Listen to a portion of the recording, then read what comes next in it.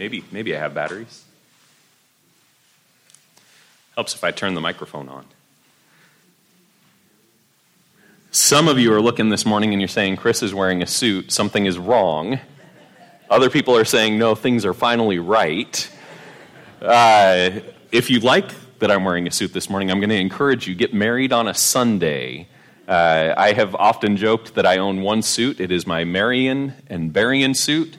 And if I perform your wedding and I know you long enough, I'll wear this suit for you twice. Hopefully not, but it's always a possibility. This morning, we're continuing our series on the book of Ephesians. And I've kind of constructed this sermon series in such a way that we front load it with a lot of theology, and then we end it with a lot of practical application. I've constructed it that way because Paul constructed his book that way. In fact, Paul constructs most of his books in that way. If it has the name of a city or a group of people from a city at the top, you can rest assured that what Paul does is he begins by giving you a lot of theology saying, this is what God is doing, this is how we understand what God is doing, this is how we know that God is in fact doing what I'm saying that he's doing, and now this is how we become involved in what God is doing. Go and read the book of Romans, read Galatians, read Ephesians like we are right now, and you will see this is Paul's constant work. Now, when you go and you read 1st and 2nd Timothy, when you read Titus, what you begin to see is that changes a little bit. A letter to a specific individual often starts right off in the thick of things saying, this is what I want for you to do. It's because Paul can make the assumption that his audience already knows the theology that supports what it is he's sharing.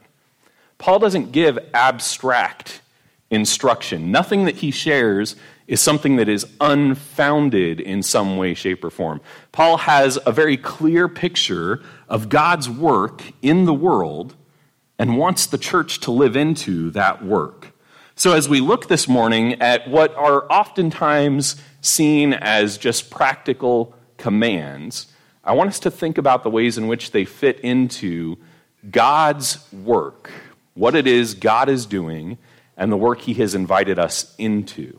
I want to look here at the beginning of the middle of Ephesians 14, chapter 4, verse 17 and verse 25. If you'll follow along here, it says, "Now this I say and testify in the Lord, that you must no longer walk as the Gentiles do, in the futility of their minds." So he's saying, look, this is how you have walked. He's saying no longer, right? Which means at some point in time or another, we all walked like the Gentiles, or at least the Ephesian church had walked like the Gentiles.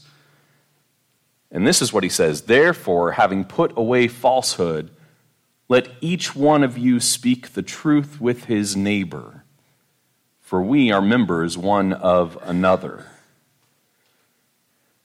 What is the difference between a person who walks like the Gentiles do and a person who knows the truth of the gospel?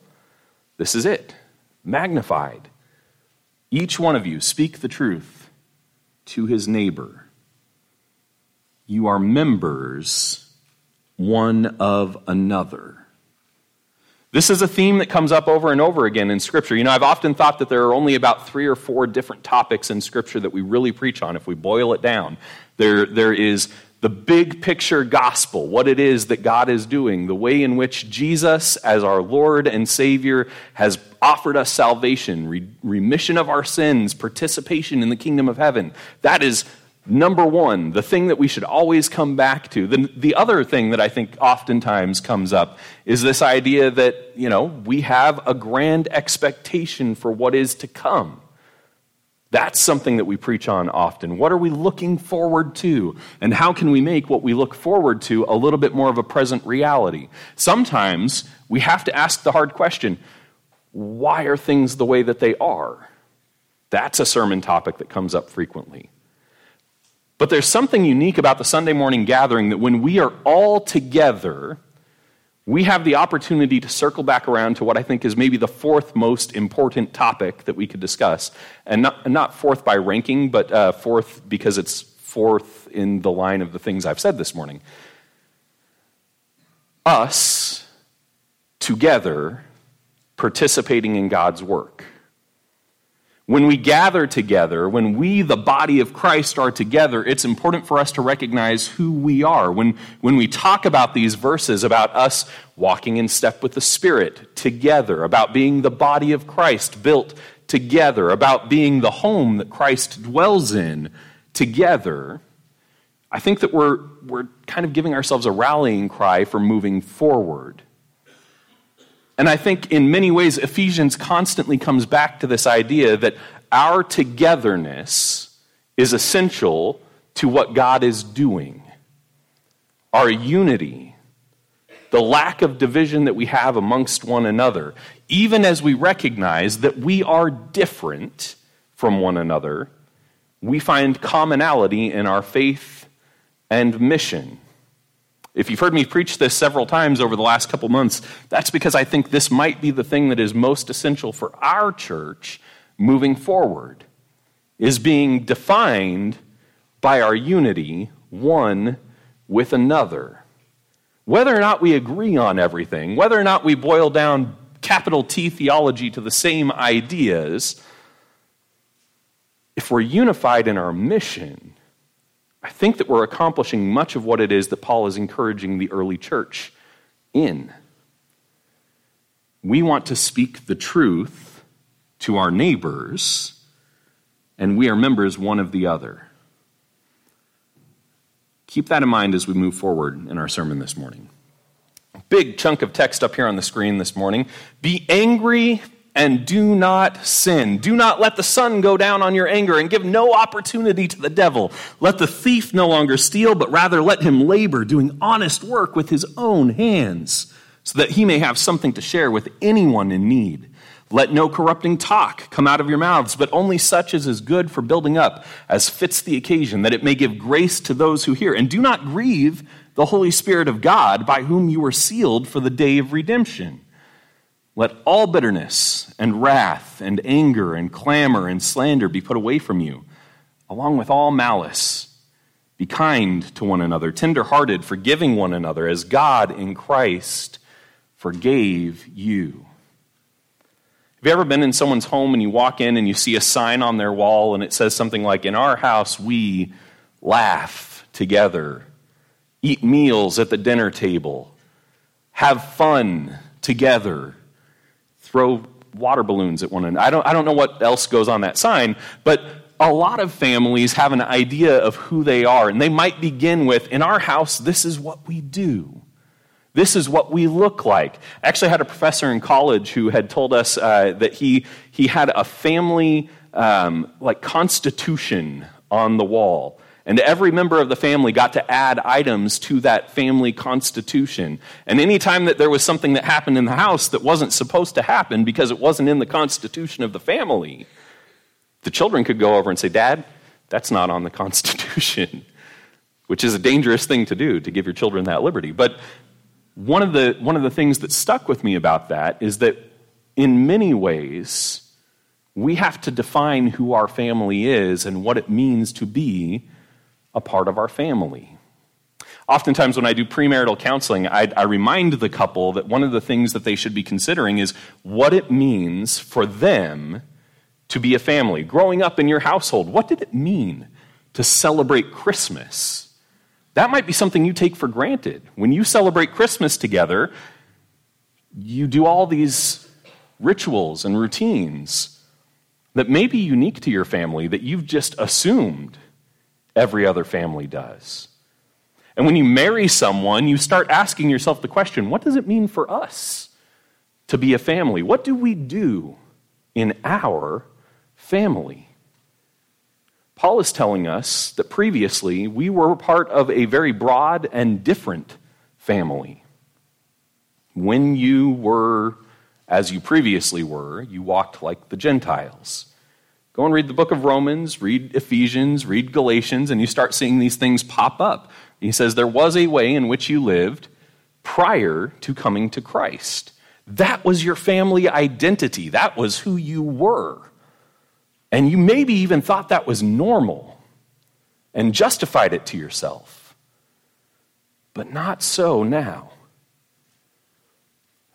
What does it mean to be a part of the household of God?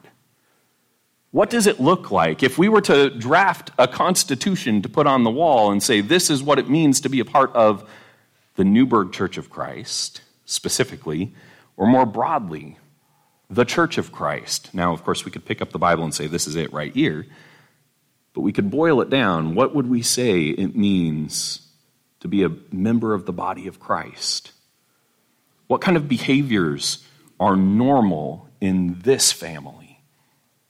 How do we emulate the Father that we follow, the one who's adopted us as joint heirs with his Son? In our house, and then Paul begins to explain what that looks like. Here, chapter 4, verse 26 through 32, as we read, we're not slanderers. We don't steal from people. In fact, we earn what we have and we share it with others. We do not grieve God's Holy Spirit. If you think back to our Holy Spirit series, one of the things we talked about is that the Holy Spirit is not a thing, it's a person. And that it can be grieved. And that what grieves the Holy Spirit oftentimes is the way that we might treat one another. I've talked to my own children about this before. You know, there are two people in this world that I cannot even begin to explain my love for, that oftentimes grieve my heart when they mistreat one another. That's how God describes the grieving of the Holy Spirit. And Paul says, in our house, we don't grieve the Holy Spirit.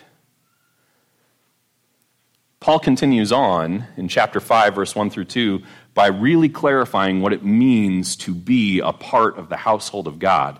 Therefore, be imitators of God as beloved children. My daughter is really good at the imitating her father thing.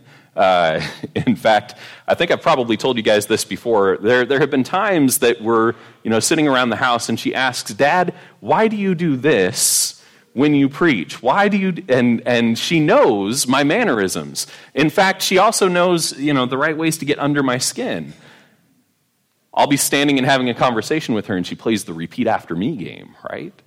And she's really good at it. Like, I try to throw her off, and she's a lot better at it than I am. She is a good imitator of her father. My son, sometimes much to my chagrin, is a good imitator of his father. I think many of the best and worst things about myself I have unfortunately passed on to him. Sorry, Micah, you are a slouch, and you get that from me. So enjoy the back pain in your 30s. Be imitators of God as beloved children and walk in love. This is the second time he's using that walk phrase, right? Previously, you walked as the Gentiles. He didn't say previously, but don't walk as the Gentiles anymore. Walk in love as Christ loved us and gave himself up for us, a fragrant offering and sacrifice to God. In our house, we walk in love. We give ourselves up for one another. A sacrifice to God. Paul is trying to define for us what the family of God looks like.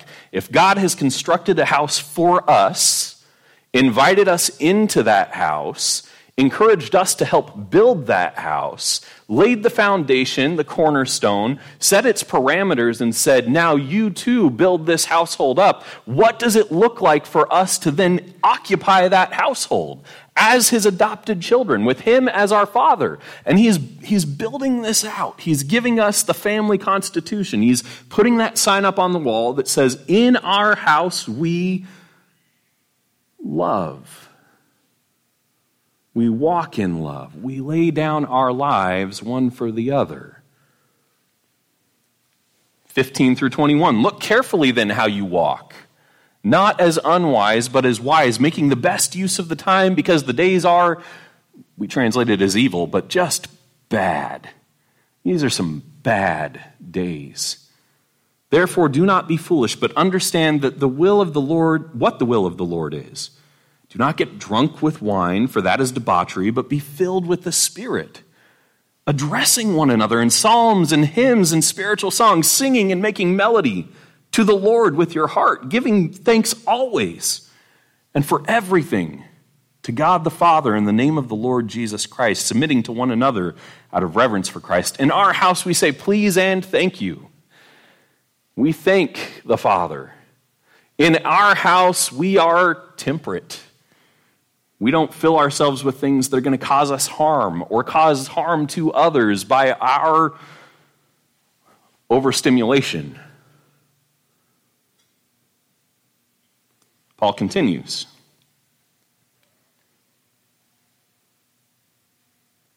But before we continue, I want us to think about these words. Because this is the key to understanding what Paul thinks our household looks like. Submitting to one another out of reverence for Christ. Submitting to one another out of reverence for Christ. There is a tendency from here to rush to what comes next. A tendency to say, this is just Paul transitioning here. What's really important is the part that comes after. But notice who Paul lets off the hook in this phrase. Read it really carefully. Who's not included in this passage? The answer, of course, is no one. Every one of us, by Paul, and because we believe in the inspiration of Scripture through the Holy Spirit, by God, is a command to submit to one another. This is not Chris submitting to John or John submitting to Chris. This is not Dawn submitting to Kyle or Kyle submitting to Dawn. This is not Josh submitting to Amy or Amy submitting to Josh. This is us submitting to one another. There is no or placed in here.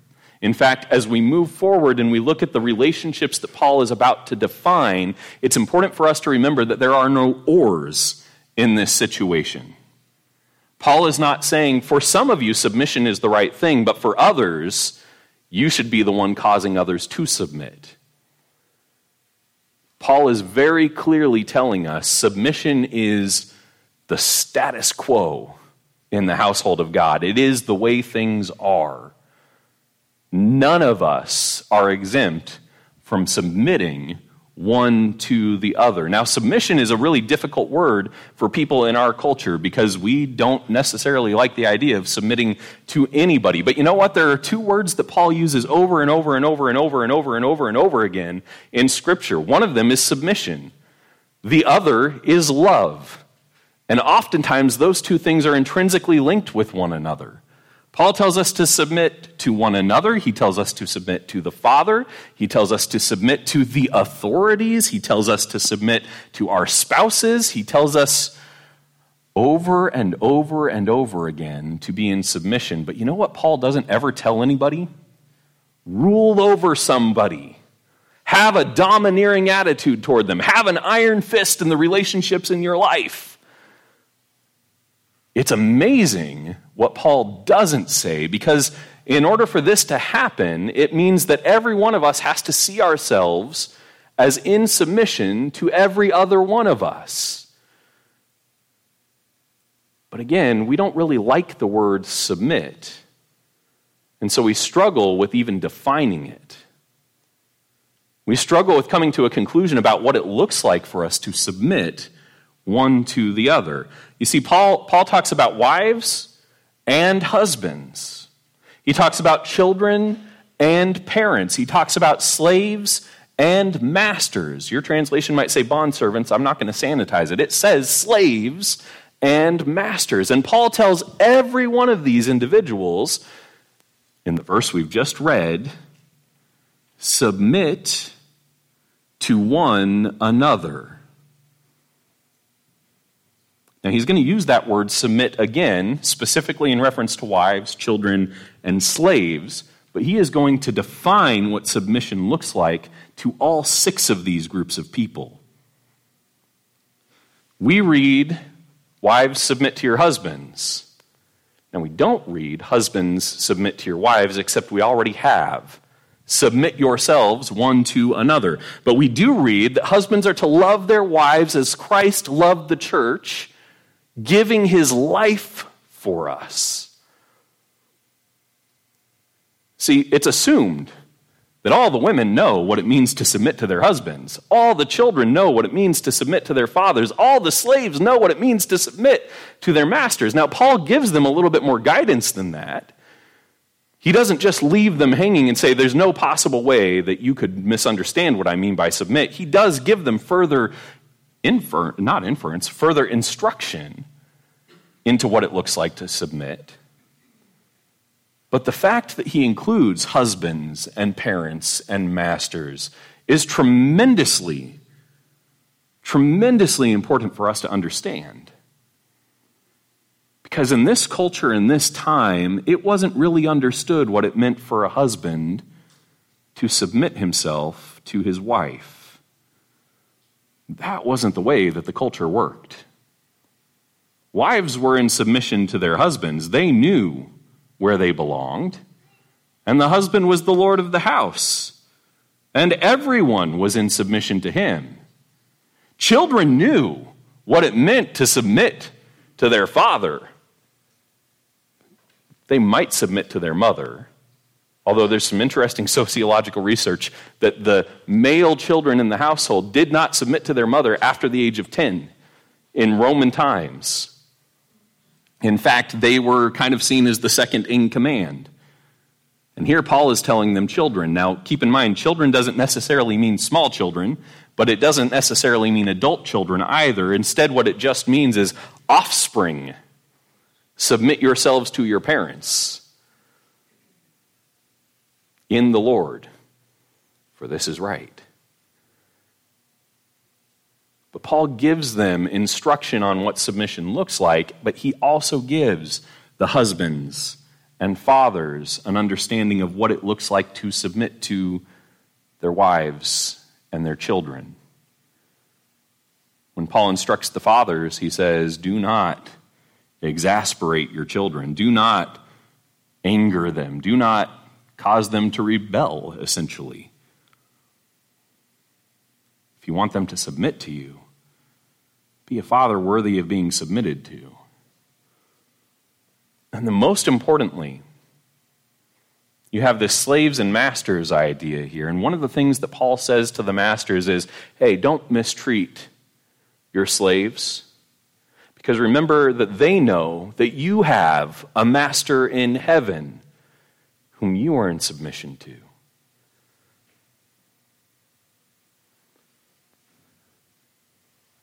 And I begin thinking about this. What does it mean for a master to submit himself to his slave? Now, Paul doesn't use that language in this verse, but remember again, Paul has already said, submit yourselves to one another, you masters and slaves, you husbands and wives, you children and fathers. And what does it have to do with the master that is in heaven that your slaves know about that causes you to submit yourself to them? Your actions and the ways in which you do or do not submit to the people around you whom God has placed in your care, they speak about the master that you serve. I think it's interesting that this is kind of where Paul leaves this thread. Your slaves know that you serve a master in heaven.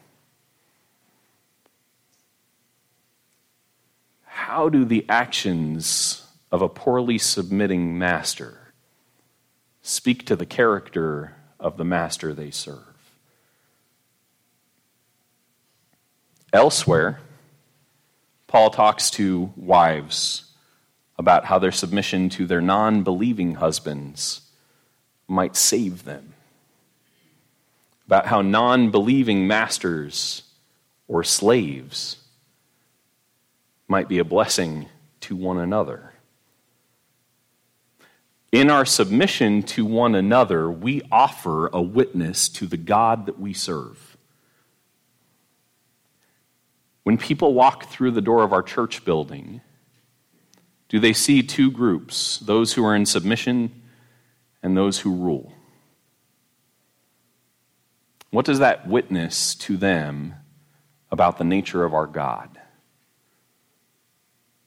See, Paul is highly aware that there are people who are not a part of the church who witness our daily behavior. We've all known families before that were like, oh, well, we know how it works in their household. We know that the father yells at the children. We know that the wife gets in the car before going somewhere and sits for 5 to 10 minutes to cry, to breathe deeply because it's the first time in a week that she's felt safe. We know that in that household, people are afraid, they're stepped on, and they are mistreated. And there's not a one of us that even with an invitation would feel welcome in that household. Paul has told us that we are to build the body of Christ. We are to build the household together. Some of us have been equipped to equip others to do it, but all of us have been given the mission of building the household of God. So to what end do all of these things matter? How wives and husbands interact with each other, how children and parents interact with each other, how those who have power and those who don't have power interact with one another. This is the key.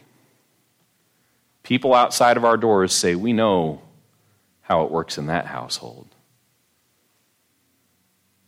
What we want for them to know is that we walk in love, just as Christ walked, submitting ourselves one to the other, laying our lives down for one another, not provoking one another to anger, remembering that the master that we serve in heaven is the one that we draw our whole identity from.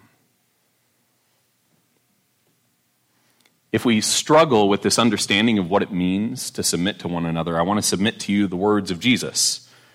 The kings of the Gentiles exercise lordship over them, and those in authority over them are called benefactors. But not so with you. Rather, let the greatest among you become as the youngest, and the leader as one who serves. For who is the greater one? One who reclines at table or one who serves? Is it not the one who reclines at table? But I am among you as the one who serves. We want an image of what it looks like to submit one to another. We have a God who left the kingdom of heaven, or rather brought the kingdom of heaven to earth, and everywhere that the kingdom of heaven went, the Lord of heaven knelt and served others, washed the feet, healed the sick, cared for those who could not care for themselves, and ultimately submits himself to death, even death on a cross for the sake of others. What does it look like for us to submit? Well, in our household, it looks very unlike it does with the Gentiles. We don't walk like they do anymore. In our house, we love one another, laying down our lives for one another. And I want to encourage you to think about the way that we construct our household, the way that we behave in our household, not as an incidental set of commands that if we don't keep them in a particular way, we've done the wrong thing, but instead as a witness to the God that we serve. Now, both of those can be true at the same time. We can say, God said this is what I'm supposed to do, and so I'm going to do it. And that's all right. But the greater justification that Paul gives to us is that this is how the household of God is built.